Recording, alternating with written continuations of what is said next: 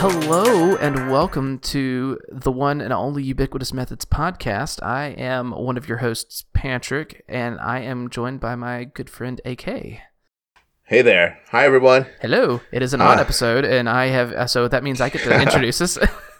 Yeah.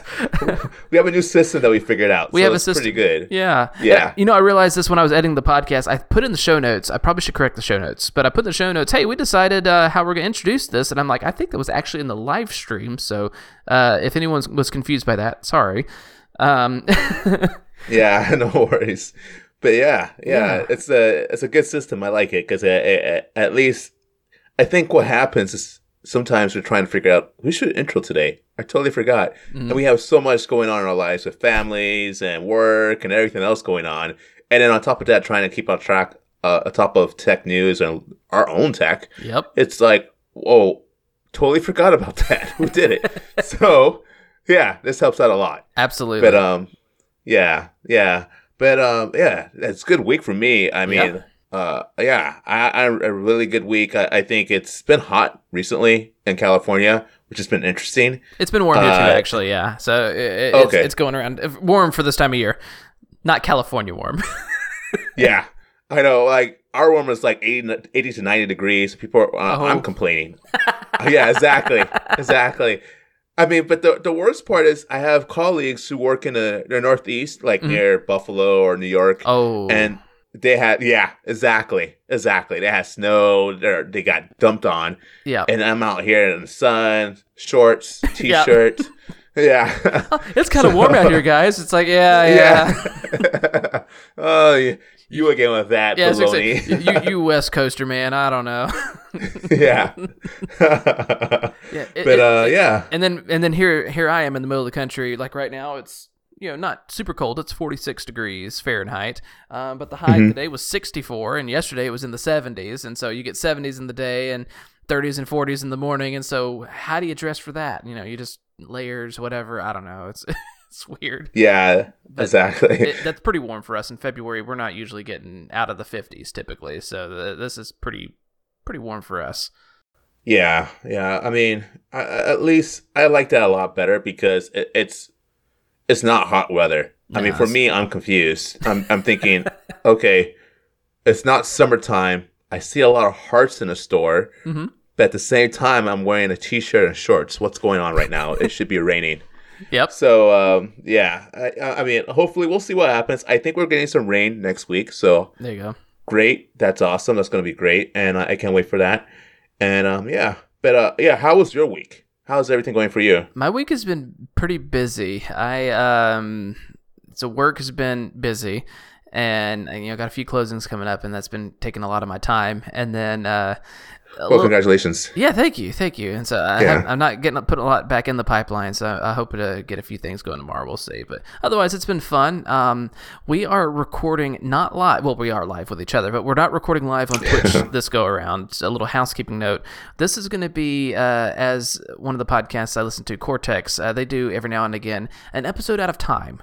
And that's kind of what we'll be doing here. So this one we're recording now to put up in the slot that goes on the, let's see, it would be gracious, the 20th is when our next episode should be coming out.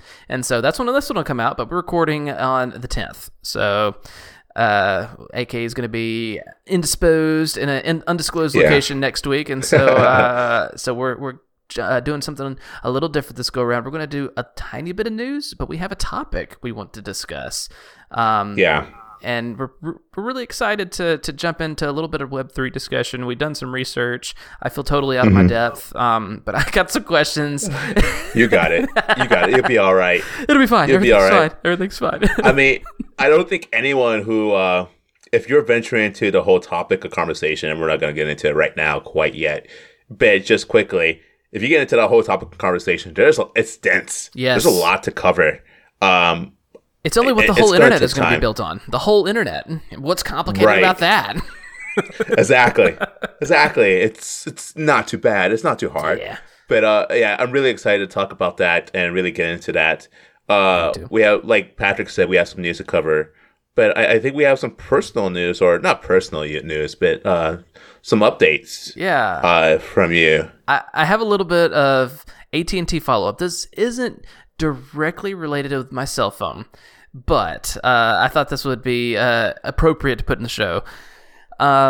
So we have AT&T fiber internet being rolled out through our neighborhood right now. There's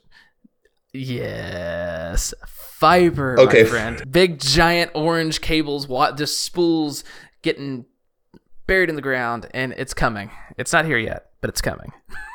So for all the listeners who cannot see my face right now, the visual that Patrick is seeing is me dismayed, disheartened. Just add a dis in front of any adjective, and that's probably me right now. I mean, I'm happy for you. Let me first say that. I'm very happy for you. Congratulations. That is wonderful news. Mm-hmm. And I know we talk a lot about ISPs. And with my happiness for you, there's a lot of vitriol that I have towards my area and a lack of fiber in my area. For goodness sakes, like, come on. Come on, you guys. His proximity to Silicon Valley is much closer to mine. He should have some fiber where he's at, y'all. I mean, like, what the... And we talked about... Oh, my gosh.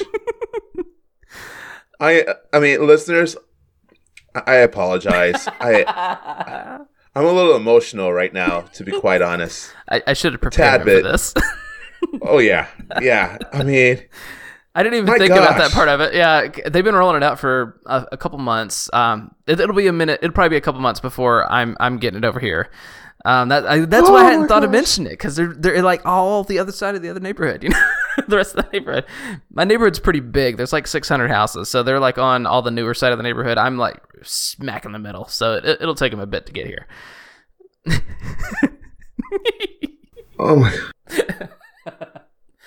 But it's coming. Why do we pay so much in California? Like, we were literally just talking about this during the pre-show. Like, California is ridiculous. We have high rent, high mortgage, high cost of living, but at the end of the day, we cannot afford darn fiber in a regular neighborhood.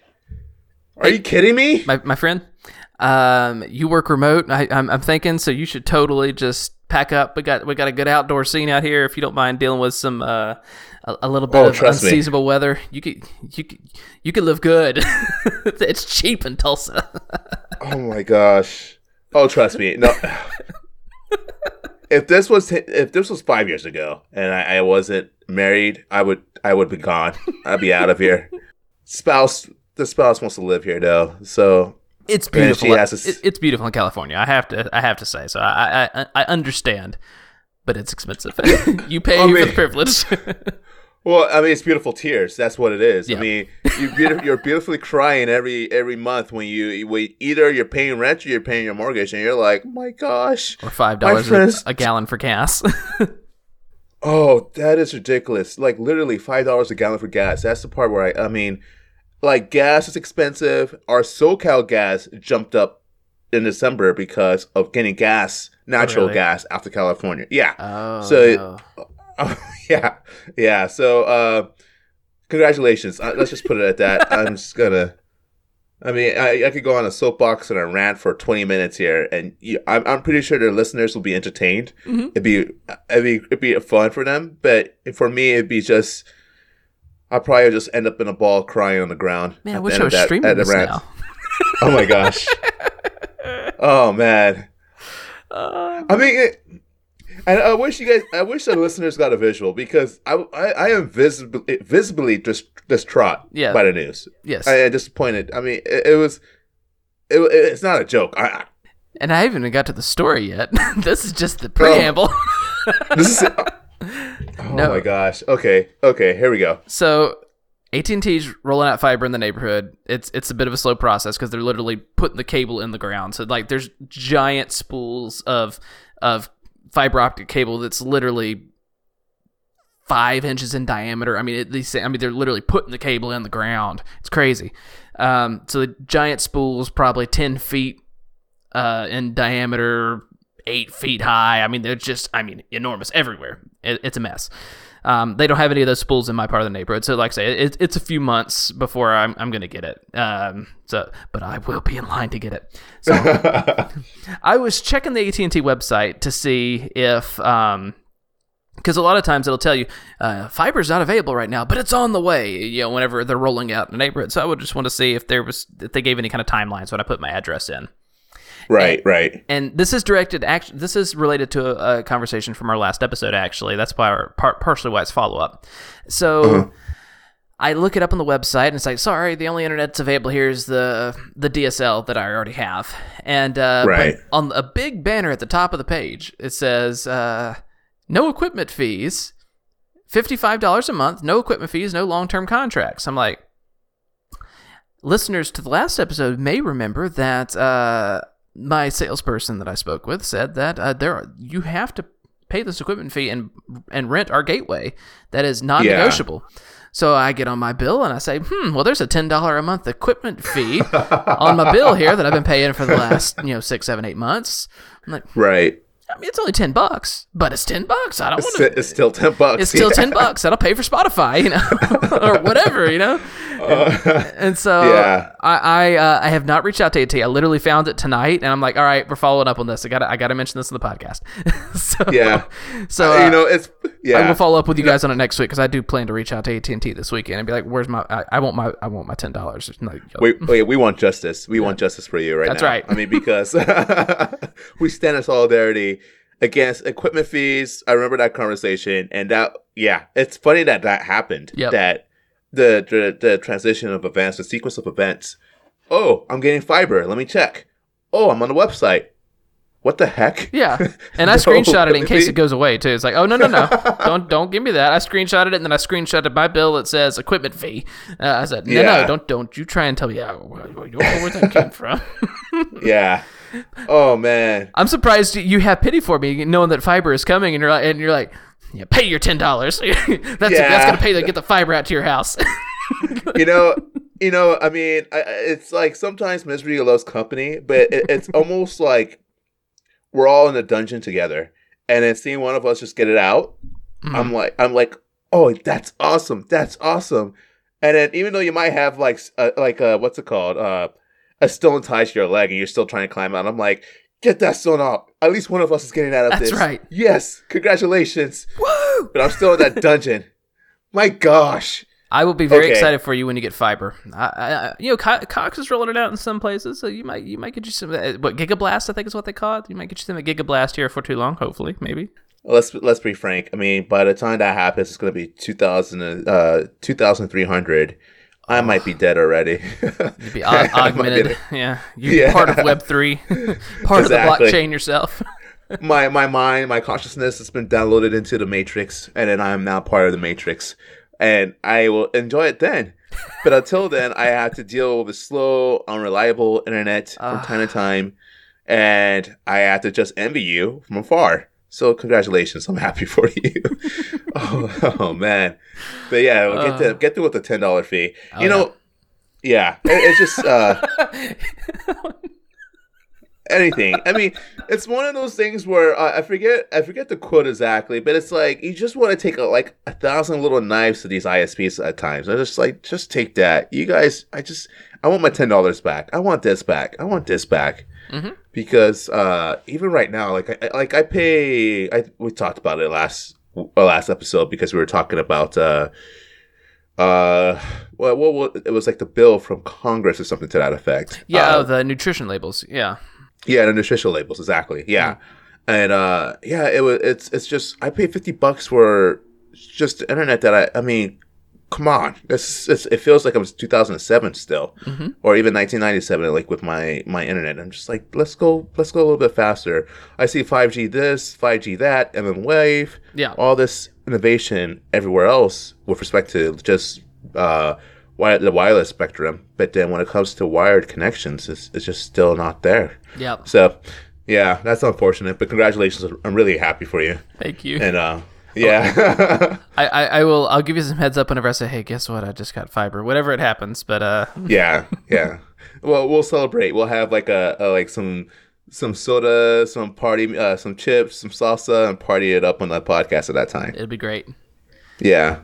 All right. Well, you want to talk a little bit about some of this Samsung, and then we can jump into the main main event. Yes. Yeah. All right. Yeah. So one of the pre-events right now is the Samsung event this week. Yeah. That was interesting. Mm-hmm. I mean, my personal feeling from that event was positive. Okay. I'm curious to hear your take of it and just some of the highlights from the event. But yeah, why don't you?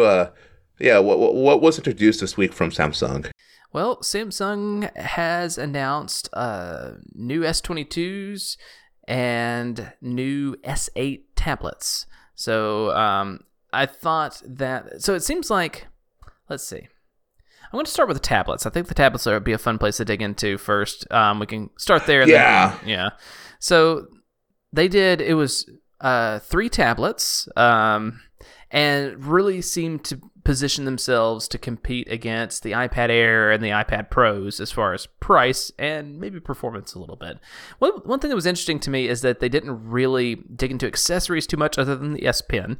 Right. But, yeah. So anyway, we'll start with the prices first. So the S8, the regular, runs at $699. The S8 Plus is $899, and the S8 Ultra is $1199.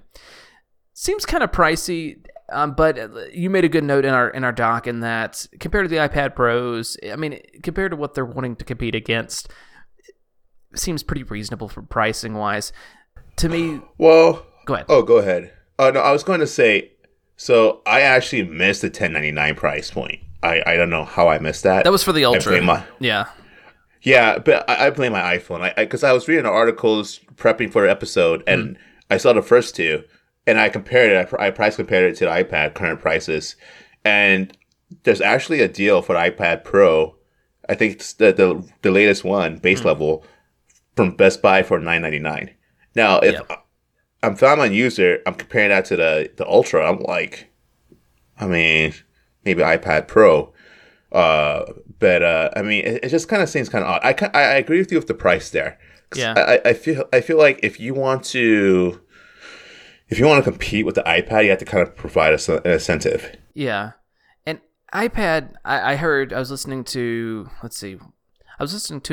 believe it's Hemispheric Views is the podcast. It's a new podcast I started listening to, and I really like it. They talk about tech and other related things, but they were talking about how they view their iPads. One of them has an iPad Pro, and then they just bought iPad Minis.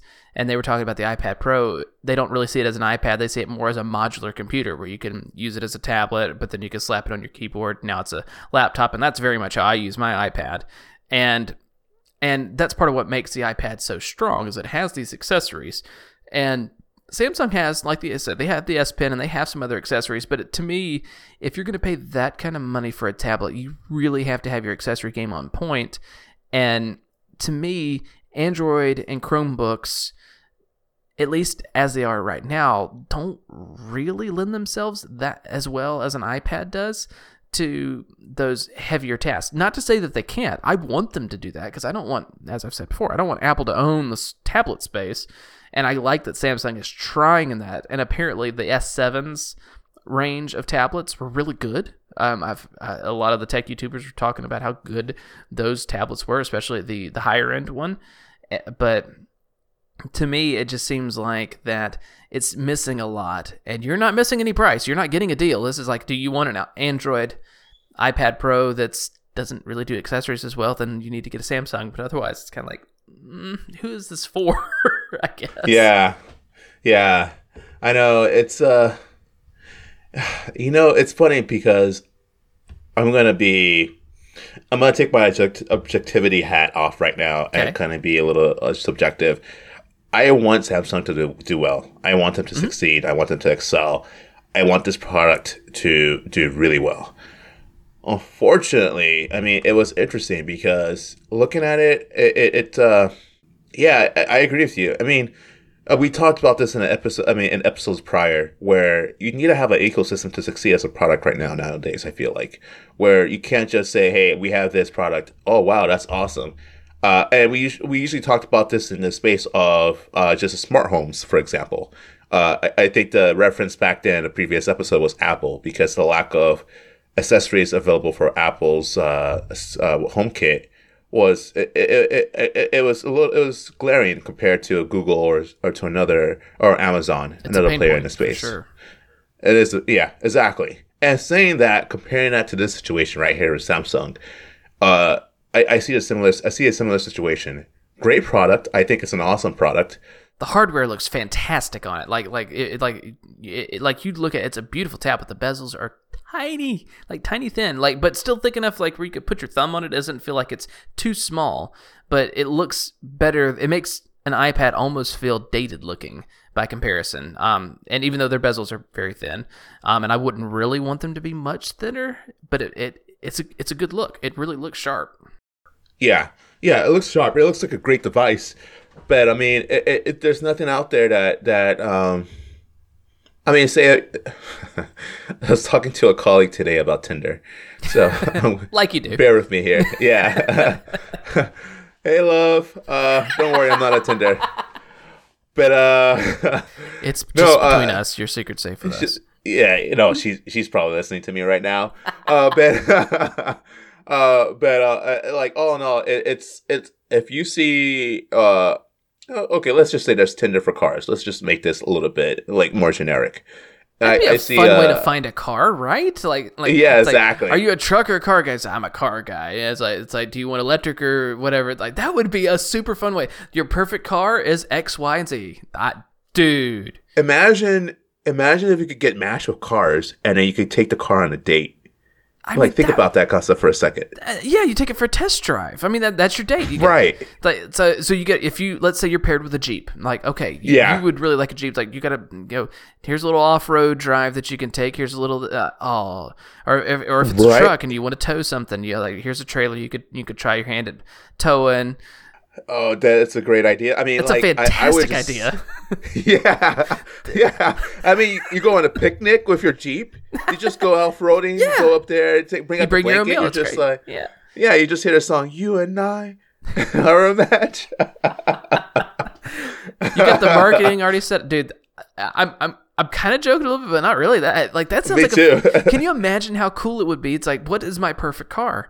And you're flipping through everything. It's like, your perfect car is a Mini Cooper. It's like, how do you figure? I don't know. It's like, then you go and sit in and you're like, it's actually perfect.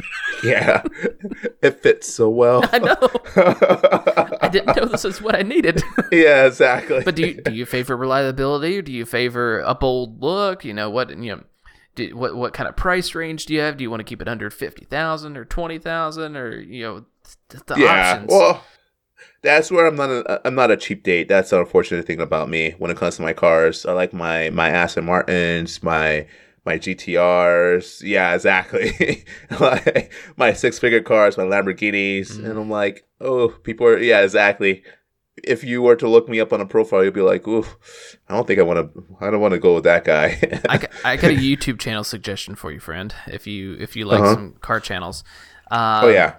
So this guy does things a little bit differently. His name is it's Hoovie's Garage is the name of the car channel.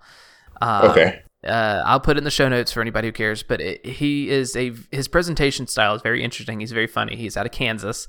I just happened on him. I'm not a big car guy, but he buys hoopties. That's his thing. He buys, he likes old land yachts, as he calls them, old Cadillacs and old Buicks and that kind of stuff. He now, granted, he's getting big, and so he has bought himself a couple Lamborghinis, and he's bought some Rolls Royce and things like that. But they're old, but he still stays true to himself. Like, he bought the Rolls Royce that he bought. It wasn't old, from years ago. He bought a Rolls Royce Phantom. He paid like $80,000, but it was like a 15-year-old Rolls Royce, and it was still very much a hoopty.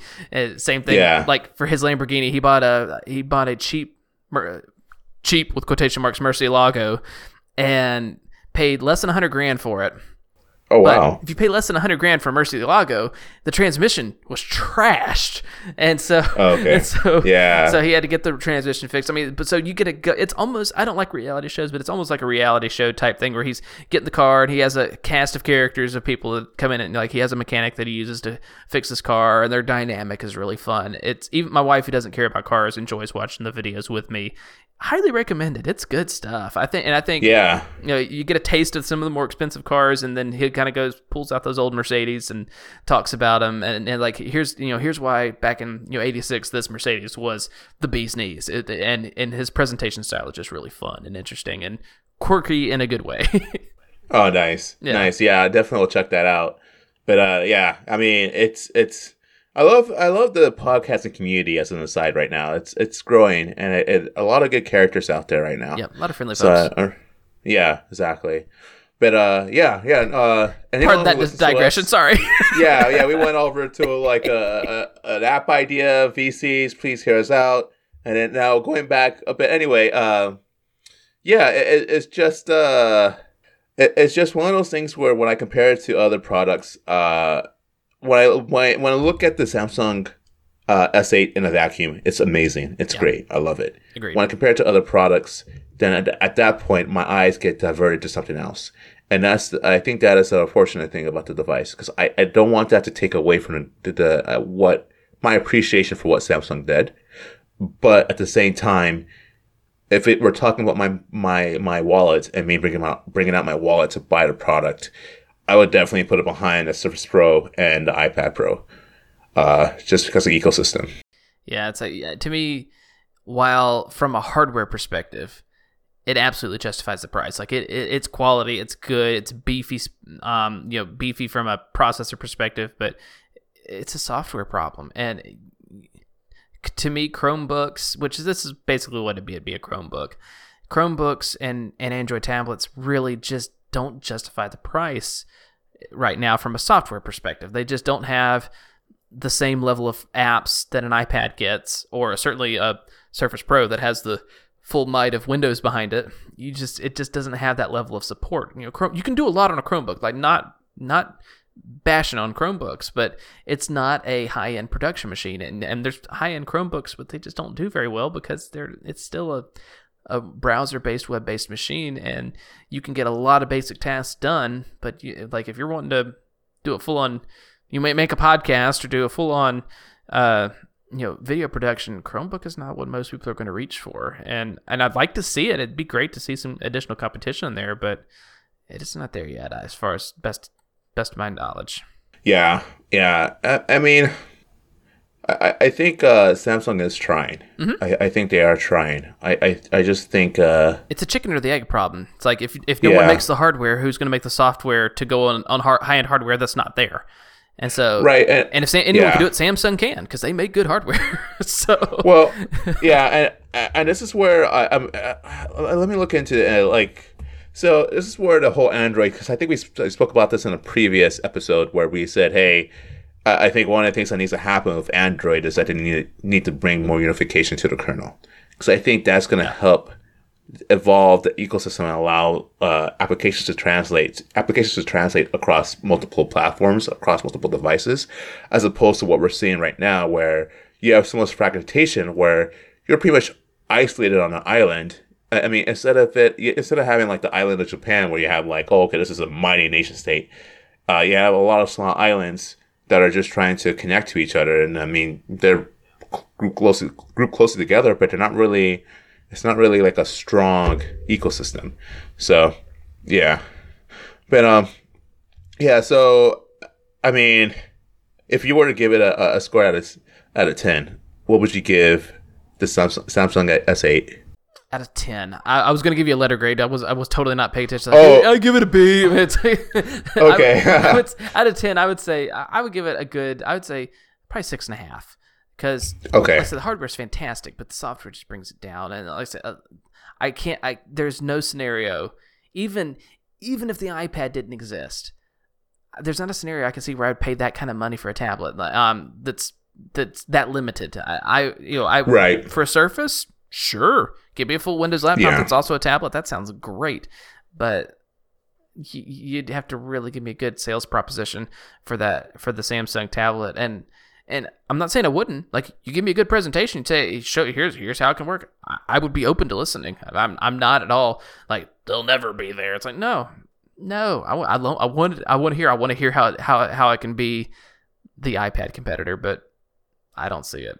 But what about you? What do you think? What would you grade this? What would it take for you to buy it?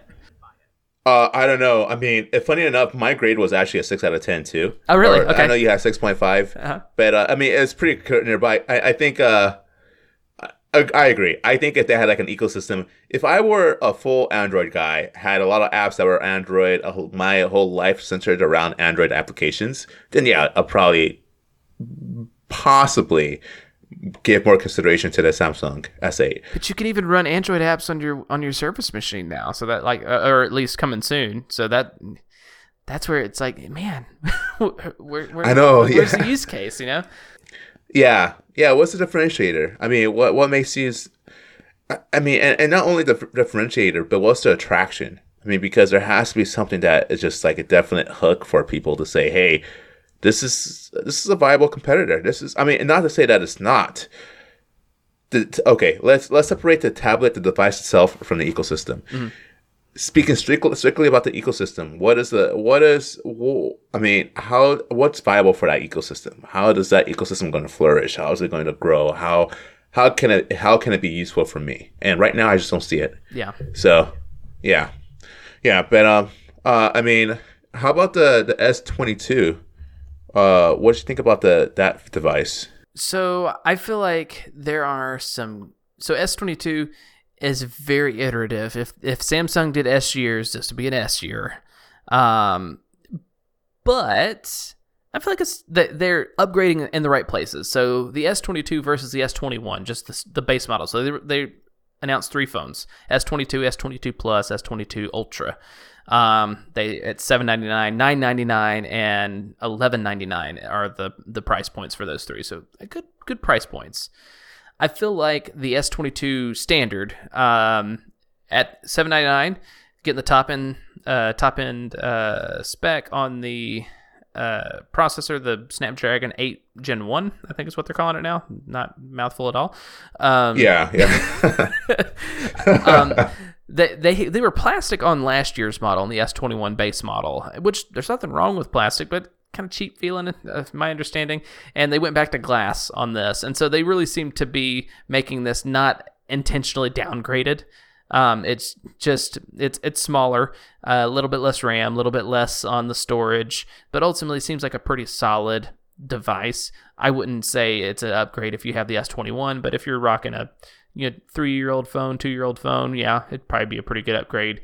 Seems like the cameras are pretty well on par. They did a few new things as far as making night mode better, but it seems like really it's pretty iterative from what I can tell. Now, where things get really interesting is the Ultra.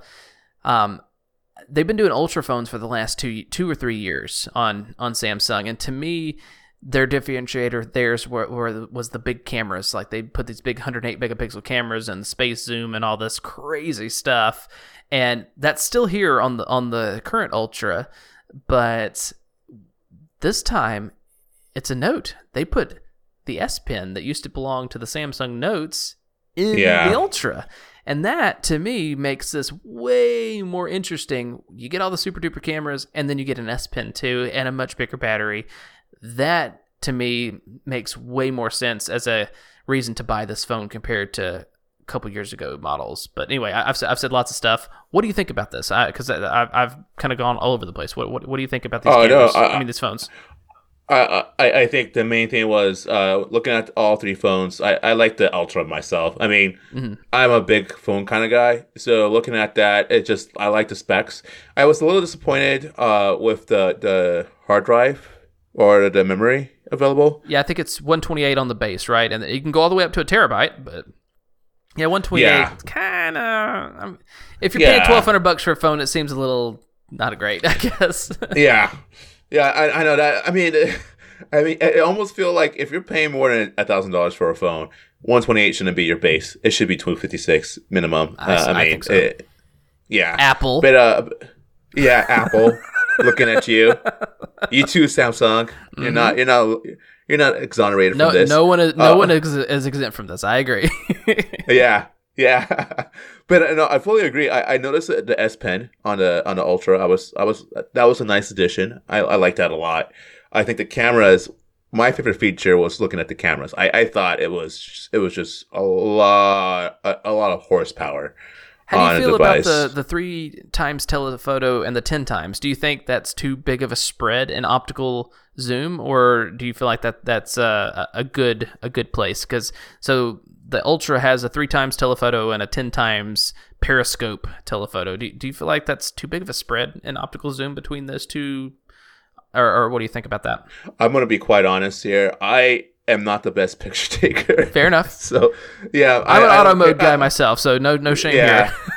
yeah. So, but I do think that's I mean, that's something to consider right there. I do think that that's something that they could have done a little bit better on. It's so interesting. I think they got like some major points. They were like trying to hit the ball out of the park on certain features, and then on elsewhere it just seemed like, yeah, cool, okay, it was pedestrian. So yeah. Yeah, I wasn't trying to lead you on that question, by the way. That was legit. Oh, no. Okay. Oh, no. Like, do you think that's wrong? Yeah. Oh, yeah, you don't? No. Are you sure? Yeah. You want to rethink that opinion, sir? Yeah, no. Okay. I mean, it's interesting because so I have a Nikon D3300 DSLR. Okay. So I think that's what my wife has, actually. Oh, really? Yeah. Oh, yeah, it's a great it's a good camera. starter. Great starter DSLR. So, like when I take pictures, it's funny because I alternate between like the automatic mode and then manual mode, where I actually like adjust the aperture and all the different settings and the ISOs and whatnot. And I like that doesn't translate for me to a cell phone. Like when I take a cell phone, it's just like click. Yeah. So I mean. I'm gonna be like when I was looking at the description, I was more concentrated on the processor than anything else. I think that's where I was just like, okay, Snapdragon. I thought it was interesting that they're gonna add a GPU for the non-US phones. I don't know if you saw that. No, I missed that. Okay, that's really like a separate GPU, separate from the Snapdragon. Or embedded. So if you are within the United States, you're going to get a Snapdragon. Mm-hmm. That is the processor you're going to get on your phone. The interesting thing is if you are outside the United States, you're going to get Exynos? I'm going to have exactly Exynos. Yeah, so it's an Exynos with a GPU on it, and I was like, oh, yeah, that was interesting. I saw that on Tom's Hardware when I was researching for before pre-show and whatnot, and I thought that was it's kind of an interesting distinction right there. I didn't take the time quite yet to and one of the things I'm going to do post-show is take a look at the Snapdragon itself and compare it to the Exynos and just kind of say, hey, like what's going on here, because it feels a little bit just from the description that we're getting a little gypped here in the States, but I mean, you gotta look into the details and actually verify. So that's what I'll do. But yeah, that caught my eye. That was something that was interesting, and I was kind of surprised by that. Two interesting points I'll make there. Well, I don't know if the points are interesting, but two observations I find interesting. Let's go with that. So historically, Exynos chips suffer in performance and battery life. Usually the battery life is not as good, and they tend to run hot in years past. But Samsung is a chip maker as well. They made the chips for the Google Pixel phones, so they may be flexing a little bit, and they typically have done Exynos chips outside of the States, so that this isn't unheard of. But the GPU part is really interesting, and to me, if they're doing stuff like that, I wonder, that could very well make their tablets stand out if they end up doing their own GPUs separate from the mobile. So I'm thinking a mobile chip and a mobile GPU that can make those things powerhouses for maybe video editing and stuff like that. Whereas the iPads run an M1, and so they have graphical processing in there, but it's more akin to an internal GPU on an Intel machine or something like that. This, right? Having a dedicated GPU could be, even if it is Samsung made, I mean, that could be a big deal. If depending on how well it performs. I don't know how well it performs, but the potential's huge there. That's really cool. Yeah. So it is pretty huge, and it's going to be interesting to see. So it comes with an AMD RDNA 2 GPU, and it's going to be an Exynos 2200 processor. Okay. So I mean, I think that's something for yourself and myself to kind of dig into and see what's going on. I mean, I think the Snapdragon will still beat it, but yeah, like you said, because like great points that you highlighted. But it's just one of those things that I mean, and maybe it was just an omission by Tom's Hardware, as I was reading an article, because I didn't see anything with respect to GPU mentioned for the Snapdragon. But that was something that caught my eye, definitely, when I was reviewing and looking into some of the details. Definitely be interesting to see how the GPU performance compares against the Snapdragon, because I mean, Snapdragon does have integrated GPU as well, and so it'll be interesting to see how that compares. I mean, because Apple does its own GPU within its A chips and all that kind of stuff. So I mean, this isn't necessarily groundbreaking. It's not groundbreaking. Yeah. But it's way more interesting to have a completely separated GPU within a cell phone. I mean, that's where it's unusual in a good way. So I'd like to see how it performs. But performance is key. What does the performance look like? Yeah, exactly. So we'll see how it performs. Yeah. But overall, yay, nay, buy. How would you rate it on a scale of 1 to 10? I'd say probably 7.5. Like, there's nothing wrong with it. It's, Samsung, much like Apple, is getting into the point of there's not a whole lot broken that needs fixing. They've already got great screens. They got great battery life. It's kind of the pinnacle of Android. And so there's not a lot that needs changing or fixing. I think it'd be kind of cool to see them maybe roll out some smaller phones, but the market doesn't really seem to like smaller phones, because the smallest Samsung phone is a 6.1 inch phone. It's pretty big. That's a pretty big phone. So I would kind of like to see them roll out something a little bit smaller, potentially to cover more of the size market. But aside from that, I mean, that's pretty. That's a pretty small nit that needs to be picked. Ultimately, looks pretty good, and so I would maybe like to see more excitement in the cameras. Potentially, night mode is fine, but but again, Samsung makes good cameras too, so maybe there's not a lot that needs to be done there. Yeah, I mean, I was going to give it an 8 out of 10 myself. Okay. I thought it was good specs, good reveal. Mm-hmm. The S Pen really did kind of stick out for me. Looking at some of the specs, I mean, like we already talked about memory. I think just filmmakers in general just need to ditch 128 for your higher end models. But beyond that, I think overall, I think everything looks good. I think it's a great device. Would it make me seriously consider leaving my iPhone? No. I mean, I don't think it's not going to happen. But I mean, I've gone overall, down that road before. I'm not going again. Yeah, yeah, exactly. So I think Samsung did a great job, and I think overall the event that they had this week was a good success. I think the buzz around it was positive generally, and it was good to see. So I'm really happy for them. I got a question for you in relation, real quick. A little bit, or side note. A lot of people are talking about how ugly the Ultra phone cameras are. What do you think about that? Because I got an opinion that differs from the mainstream on that. So I'm curious what you think about it. It's funny because I feel like at that point, I don't find it ugly. I mean, is it quite a bit? Yeah, it's a lot, but I think it's not ugly. I think it's just the nature of the beast. And now, I mean, if you're going to compare it to like an iPhone, which it like kind of had like a little bit more compact model, or it's a little bit more compact than an S8. Actually, yeah, I think it is a little. Ooh, no, man. These 13 Pro, the camera is beefy. Really? Oh, yes. Yeah. Okay. Let's see here. Sorry, audio listeners. Yeah. So, all right, come on. Yeah. It's so you got a camera bump here. Come on. You got a camera bump here, then you got a ring, and then you got the camera sticking beyond the ring. So it's like a, I don't know, several millimeters out the back of the phone. Oh yeah, I mean it's impressive. Oh yeah, it's huge. But I think when I was looking at the Samsung S8, that was a huge one. So the Ultra, the S8 and S8 Plus have the little bar around the wraps around the side, but the Ultra just has the circles that are unadorned by anything really. It's just like you just got little turbines shooting out the back of your phone.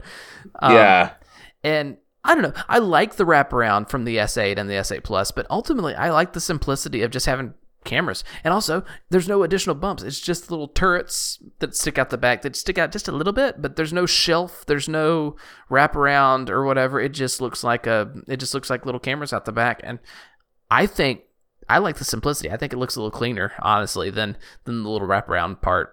So I kind of disagree with what the YouTubers are saying, personally. Oh yeah, no, you know what? I was confusing the S8 with the S22.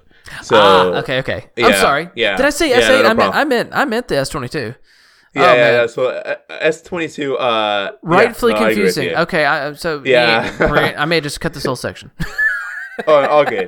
No. I mean, we might as well just keep it. So yeah. Oh man, now I feel silly. Names. No, so for some reason, my mind went straight to. I think you said S22 initially. And for some reason, my mind just went to the visual of the S8 camera. Okay. And I was just like, wait. It's not that big. Yeah. And I was like, wait, what am I talking about?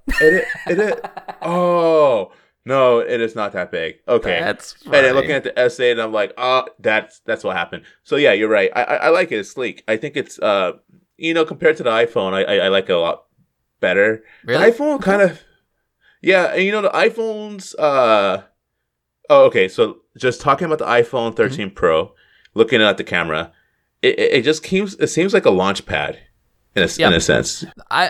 It's huge. It's huge, and it's like I've never had. This is the first iPhone I've had where even putting a case on it, it doesn't sit flat. The case has a ridge. Yeah. So like, you hear that? Yeah. Yeah, I can hear that. It rocks. Yeah. It rocks real good. Yeah. Yeah. Oh man. Just hope there's no earthquake or anything like that coming up pretty soon, because it might rock off the table. Yeah. But yeah, no, it's that's one of the things where it's funny because I am willing to sacrifice functionality for design at times, especially when it comes to the camera. Depends how pretty the design is, but yes. Oh yeah, yeah, that's true. But I mean, I think for this one, it does look like Samsung did a good job with respect to their Ultra cameras compared to iPhone Pro. I think so. I like the clean look. And like I said, there's certainly something to be said to have the wraparound chrome that highlights it and makes it a design feature. I think iPhone and the S10 or whatever, S22 and the S22 Plus kind of use it as an adornment, and the Ultra tries to go a little more minimal. And it's a choice. I kind of like the minimal look. I would say I'm less of a fan of. I don't know. I go back and forth. I like the way my iPhone looks. I don't really like the way the cameras look, though. I wish that I wish they kind of spread that across the back of the phone as opposed to having that increasingly larger corner that's growing and taking over the back of the phone. But yeah. Well, I mean, it's funny too because I'm talking from a perspective of not actually owning the device. So I'm like, it's more of, oh, this is what I see in stores. This is what I see like when I look at it or review it and whatnot. And I'm pretty sure if I actually had it, it'd probably be more of an annoyance than anything. Because I mean, even just thinking about it, hearing you kind of tap it and hear it waddle on your table, that's definitely not attractive. That's definitely something that you would want to avoid. In practice, it doesn't wobble that much. That was definitely because you got to tap the top right of your corner to make it wobble, because anywhere else it doesn't move. So if you're texting on the table, it's fine. You never hear it. So that was definitely made for effect. But yes, it's kind of like, why can't this sit flat? Exactly. Yeah. Granted, I guess that's the price you pay when you have really good cameras. You got to put them somewhere. So I like having really good cameras on my smartphone because I don't I don't shoot with a DSLR, so I guess yeah. I'll take it. Yeah, exactly. I mean, it's like you just get to get all that power within your pocket. So that's awesome. So yeah, that makes sense. But Man, we have forever more spent some time on the Samsung and cars. Oh well, rightfully so. I mean, it was a good event, but yeah, I mean, we're on to. It looks like we're on to our main event now. Yeah, where we're gonna introduce the concept of Web3, and I kind of want to open this up with just asking you. Okay. Because I know. So to our listeners, Patrick and I have been taking some time reviewing, listening to listening to videos, reading articles, just trying to learn about Web3. We want to start talking about it a little bit more with you, our listeners. And I mean, Patrick, to you, what is your first impression of Web3? I like that question. So to me, well, I've got a lot of questions that I don't know. I don't know. I'd like to explore with you, but okay. My impression of Web3 is that it is a combination of really interesting ideas built on a bit of a zeitgeisty conversation surrounding blockchain, because blockchain is the hotness combined with NFT, combined with Ethereum, combined with Bitcoin and all this. And so there's a lot of hotness and a lot of zeitgeisty conversation that's going on. And then Web3 is the new thing that goes along with it. And so it's kind of hard. And because of that, it's really hard to cut through the crap of what Web3 really is, because there's so much in that. And so, I mean, people are already, talking about wallets as the key to Web3 and all this. And it's like, okay, just dig through the crap. What is Web3? Like, yeah. And that was the hardest question I had to. It's like, what is Web3? It's like, it's this. It's DApps. And I'm like, no. What is it? And I still didn't find the answer to it. So here is a question I tried every way I could think of to Google, and I hope maybe you can answer for me. Mm-hmm. What is meant whenever we say Web3 is built on blockchain? Because the internet is hosted on hardware servers, and it's a path from my computer to yours. We're having a connection right now via Zoom that goes. We have a tunnel that goes from my house to yours via internet, and we have HTML and whatever that connects our Google document, and there's a lot of connection there. So, what does it mean to be built on blockchain? How does that work? Yeah. If suddenly Zoom is now built on the blockchain and it's Web3 compatible, what is the difference? How does that work?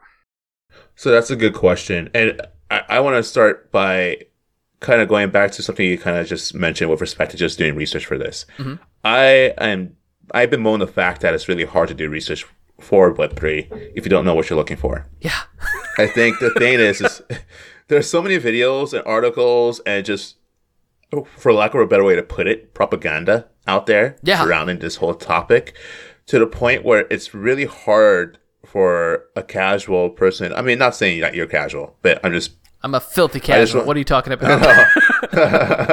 But I mean, it's difficult for someone who just wants to discover what Web3 is to be able to decipher the BS from what the actual goal is. And it's unfortunate because I feel like there is a lot of truth in what they're trying to do. And I mean, but at the same time, you kind of have to sift through the people want to make a buck, and that's unfortunate. Yeah, because there's a lot of people want to make a buck on it.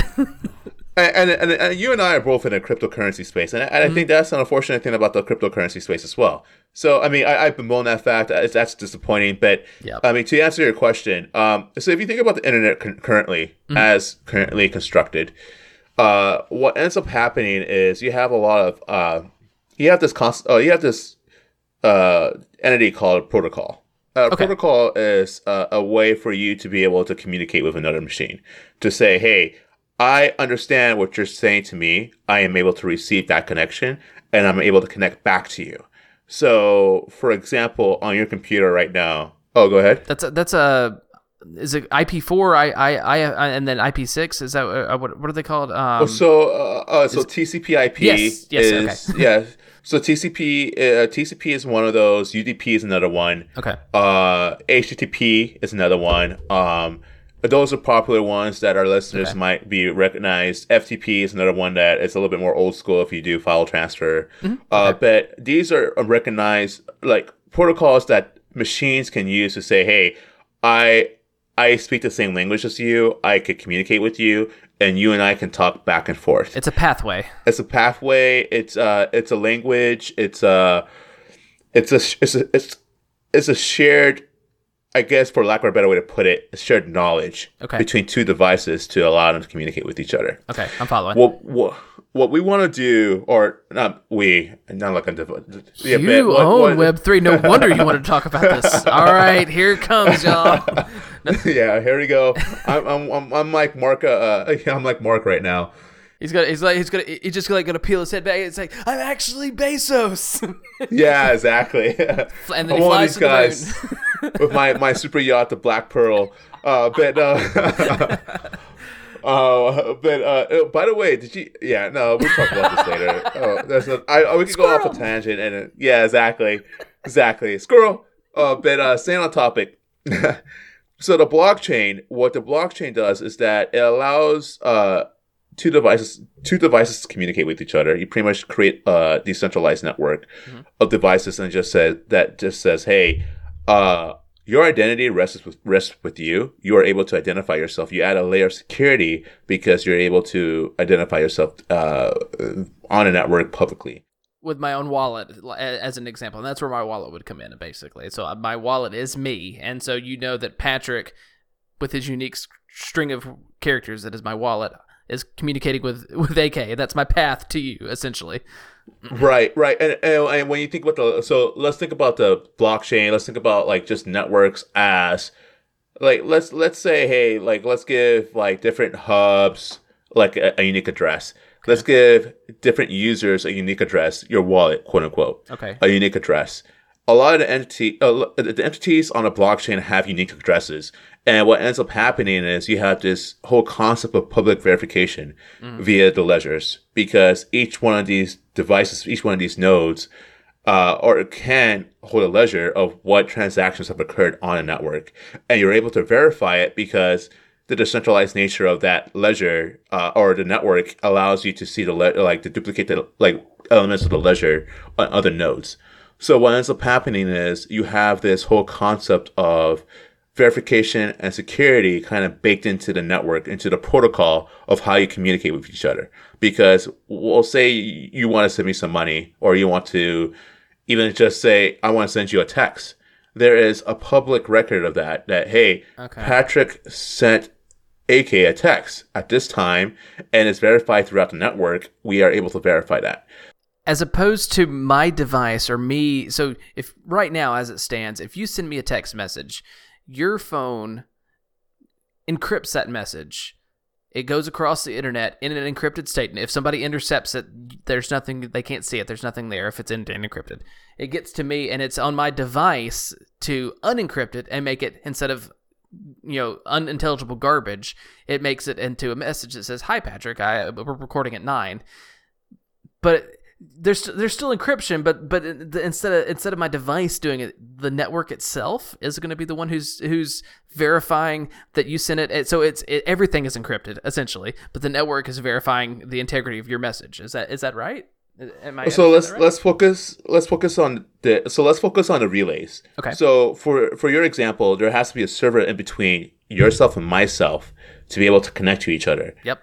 To be able to so for Apple has an iMessage network that we could use to just say, hey, I'm going to communicate to Patrick via Apple servers, and leverage that to be able to relay a message from myself to yourself and back to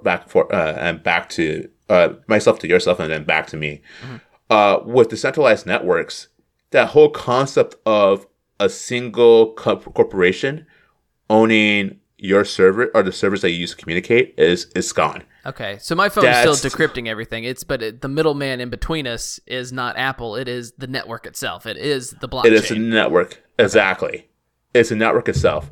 And that's when you hear decentralized, that's the beauty of the decentralized network, because at that point, no one corporation owns the internet. And that's where a lot of people, if you, Gavin Wood actually had like a good write-up blog post about this on his blog. Okay. And pretty much like his goal in a nutshell was he wanted to kind of guard against the lack of freedom that individuals have on our internet right now. Because think about it right now. Your personal identity is managed by Apple. It's likely managed by Facebook. Mm-hmm. It's likely managed by Google, and then Reddit as well.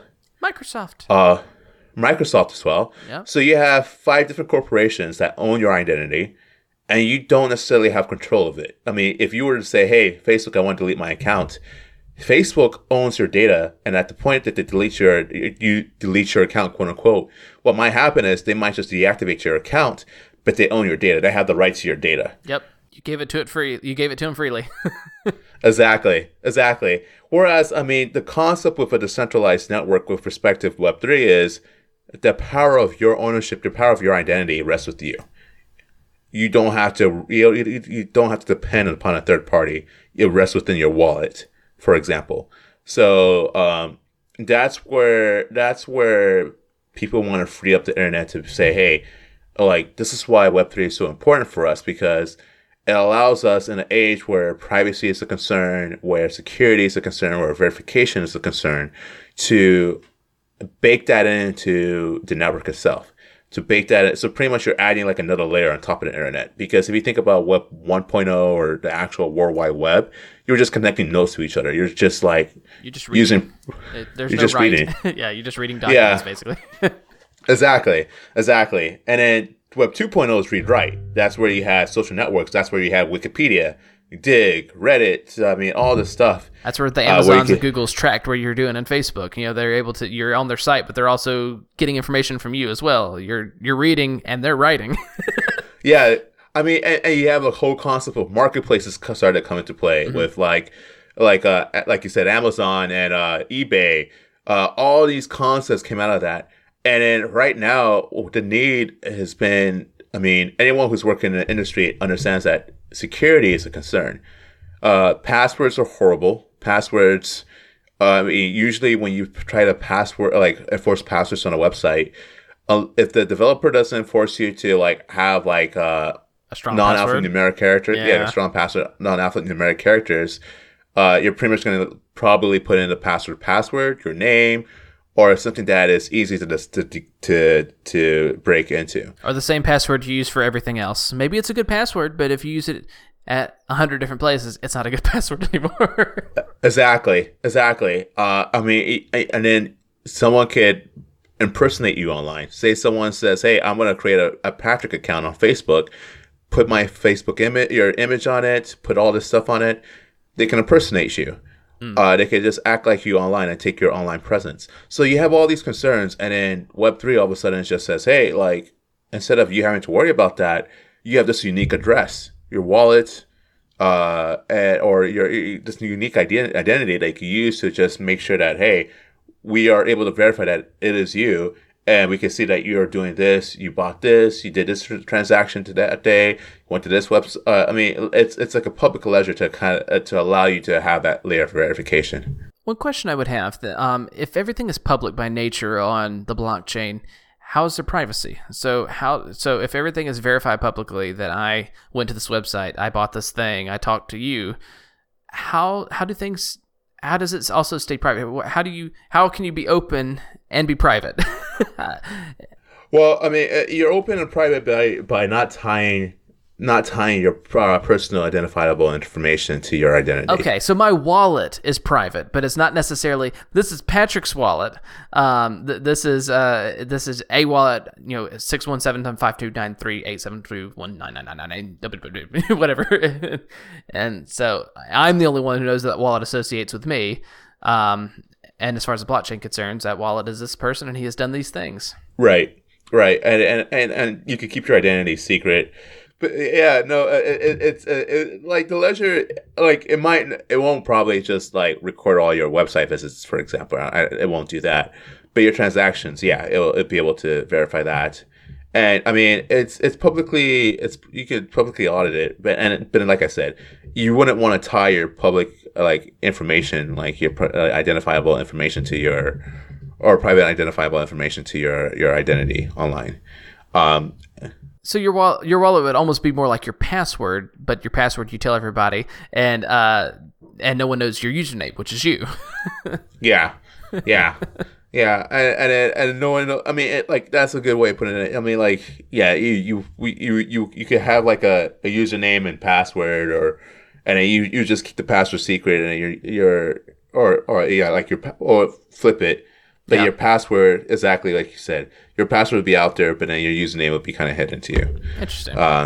Yeah. So it's kind of interesting. It's an interesting concept. Mm-hmm. And like I said, I'm still learning myself. I'm doing a lot of research, a lot of reading. So some of the things I might be saying might be not completely accurate, but I'm still trying to get into the meat of it. But your concepts make a lot of sense, and that was kind of the connection points I was lacking whenever I was doing my research, because it's so broad, and that's what it has. Anybody who's ever tried to research broad topics on the internet, it's so hard, especially in a relatively short amount of time. And so it's like, and in something like this, I am an enthusiast when it comes to tech, but I am very much a end user enthusiast. So when you get into the nuts and bolts of like how things work, I know basics, mm-hmm. but it's real easy to go over my head when it starts talking about the nuts and bolts of programming languages and network protocols and that kind of stuff. Like I can have a semi educated conversation with somebody, but it's real easy to be like, oh, we have reached the limit of Patrick's knowledge. Like it's like, yeah. Like, I don't know what to do with my hands. What's going on here? Yeah. So this is a challenging research project, but you're telling me great stuff. I love to learn about it, but it is it's deep. It's good stuff. It's deep. Yeah. It gets. I mean, so usually when I research something, I could definitely like research something and then have music playing in the background, mm-hmm. and kind of have like some distractions. Oh yeah, not for Web3. I literally was just like, okay, headphones on. I'm blocking out everything. Let's focus here, mm-hmm. because it's dense, it's deep, and I like we said before. I mean, I think the propaganda or just all the stuff that's out there is just interesting, because now when you hear Web3, you hear NFT, you hear metaverse, you hear blockchain, cryptocurrency, DAOs, dApps, all this stuff. And you're just like, where do I begin? Yeah. Where do I start? I just want to get introduced to this. And I mean, you hear about the concept of a wallet replacing browsers and just all this stuff. And I mean, it's tough because you necessarily, I wouldn't recommend just trying to compare it to Web 2.0 as a starting place. Because I feel like the concepts are just different. You're shifting your viewpoint of the internet completely. And Web3 is still that. It's still a concept. It's not fully baked in yet. It's still coming together. It's still being formed. And so that's also what makes it a little bit difficult, because it's not a thing yet. It doesn't exist. The blockchain exists, but Web3 doesn't yet, but it's coming. It's going to come. But what will it look like when it gets here? Well, I that's a big thing right there. Yeah. Because I mean, okay, like let's use this as an example. There was an incident a couple of weeks ago. We talked about it on the podcast from OpenSea, where someone had some of their NFTs stolen from them. The outrage was, "Oh shoot, you got hacked! You got your stuff stolen." But the secondary outrage was when OpenSea rectified the situation and got the NFTs back for the original owner. The community was like, you shouldn't be able to do that on the blockchain, or you shouldn't be able to do that on Web3. That shouldn't be possible, because no one institution should have control of entities like that. That shouldn't be the case. So that was a secondary concern. And that's where some of the outrage that you might hear, that's where it comes from, because there's a concern for people like whether it's corporations, VCs. I mean, even if you look at the news, you'll see, I think Activision announced, like a lot of the game companies are getting into NFTs. Ubisoft did something recently, and then they backtracked it. Yeah, and it's like, okay, Meta's in the metaverse. Oh yes, they're going to try to like corner off a section of that, and it's like, okay, well, it almost needs to, in my opinion, you almost need to have like a generic network where it's just out there, kind of like the internet is right now. Mm-hmm. I mean, you have central websites you go to, like Google, Facebook, all this stuff. But I mean, when you look at the BGPs and like the actual backbone of the network, we're able to connect end to end, like from one server to another one, to query our websites from a DNS server and actually get the contents and then go to the site itself. And you don't ever think about that. You don't ever worry about who owns that. You don't ever think about, oh, who is managing this, who is managing that, where there are people doing that, but you don't care about that. Relaying that to Web3, you almost want to do the same thing there, where you can just roam the internet freely and not have like a central institution have power over everything. Yeah. Thought I had, and I didn't put it in the notes. How would something like cookies work? Could cookies follow you across the blockchain? Could that even work? If you're browsing anonymously, how is Amazon supposed to track you? How does that? How or could that work? That's a great question, and that's a question I don't know the answer to quite yet. It just came to mind, so I didn't have any way to prep for it. It's like, how would something like that work? Could it work? Yeah. It's interesting. I mean, and one thing to highlight here is when you think about your usage of Web3, think about like how are you going to be able to leverage a wallet to browse the internet? That's an interesting concept right there. If you think about that, I had to create a wallet to create my NFT, and that was my way of being able to access the website, create the NFT, kind of just say, hey, I have ownership of that. But it's totally different. It's almost flipping your viewpoint of the internet on its head, and kind of shifting, because the point of ownership of your content goes from the service provider to yourself, if that makes sense. Well, somewhat in a sense, but yeah, it's interesting. But let me ask you this: like hearing all of that, are you still excited? Oh yeah, absolutely. It's one of those things that I love. The next big thing, whatever that is, I'm excited to see what's coming. I think it's still a whole new world.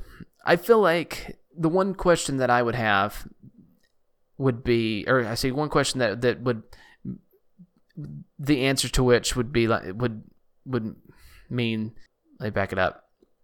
The question I would have would be, how does Web3 decentralization prevent large corporations from just buying up all the tokens and buying up the network?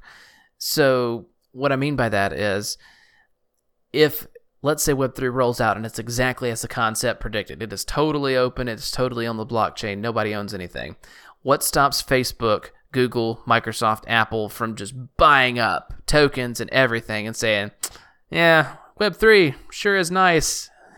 It's like, now you got to buy the Apple token if you want to come to the Apple website or whatever. It's like, how does that get prevented? Because when you got a company that's like Apple's got $3 trillion, how are, like, all the decentralization in the world can't stop that, because the billionaires still own Wall Street. Like, you have Robinhood, you got your TD Ameritrade, you got all that kind of, you got your day traders, but ultimately your VCs own Wall Street, and so how do you prevent that? And so I know we've kind of touched on it a little bit, because if the answer to that is, well, whoever's got the money has got the internet, then that's where we're already at. So the back end, it doesn't matter quite as much, and it's a little less exciting. Yeah. No, I mean, it's an answer to that question is we'll see. I mean, yeah. So the networks themselves, I mean, if you think about Ethereum, for example, you could just set up your own node for Ethereum on your local machine. Now, I mean, if you're talking about mining and we're talking about proof of work, then of course, like someone who has like a lot of just GPUs could definitely mine a lot quicker than us. Mm-hmm.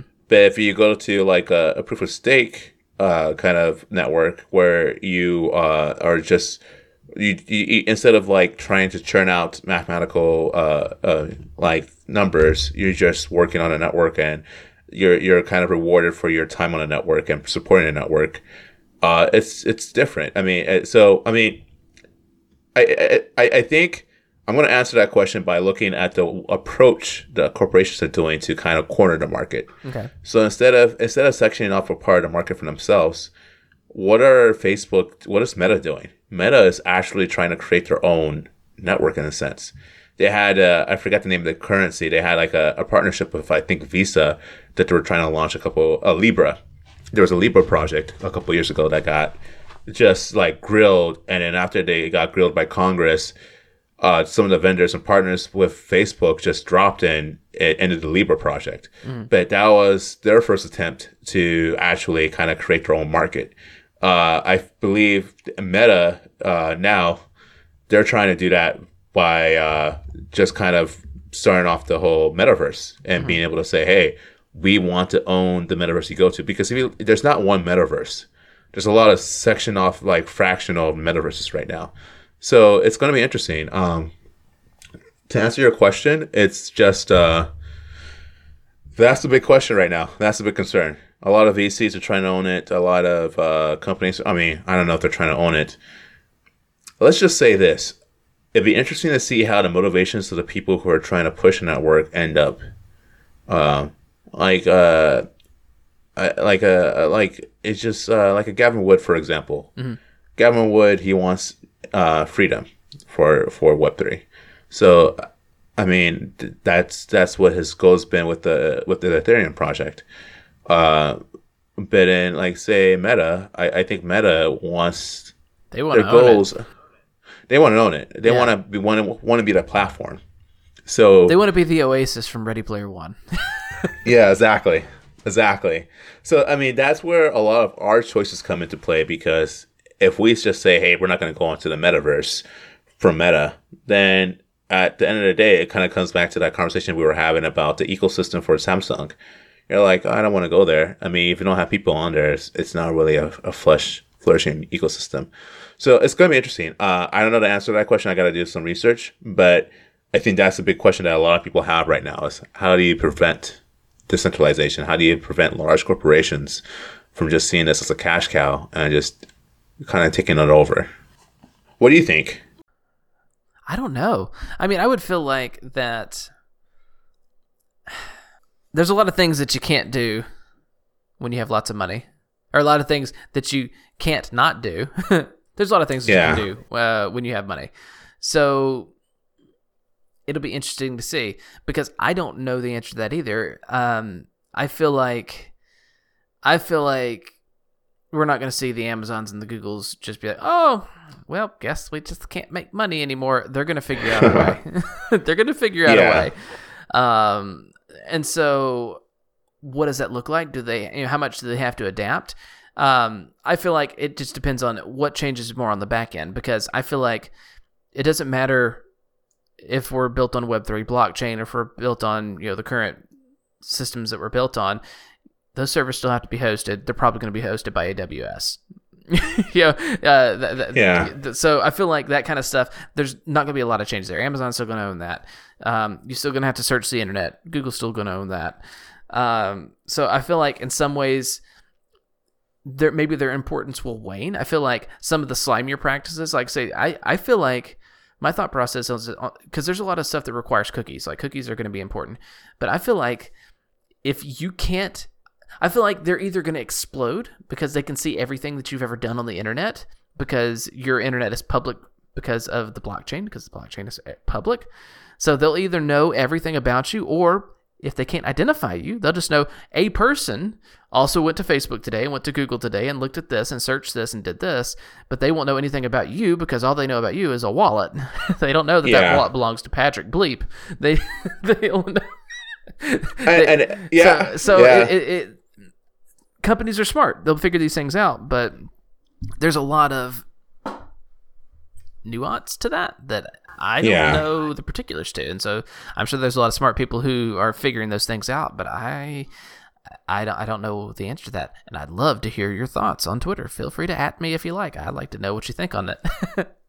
Yeah, definitely talk to us on Twitter because I think it's going to be a great conversation. Absolutely. And just to your point, I just quickly, I think one of the important things about this is that the cool thing about it is a lot of the metadata that is attached to your user, like your name, your age, your location, that's what companies are monetizing right now, if you think about it. So if that's not there, how do you profit? How do you make money off of a person? But anyway, we could talk about it another time. It's interesting stuff. Yeah. But yeah, it's been an interesting week of just research and learning. So hopefully we'll be able to continue this conversation in the future and see where that goes to. I wasn't planning on grilling you with questions quite that hard, but you took it like a champ. So thank you for that.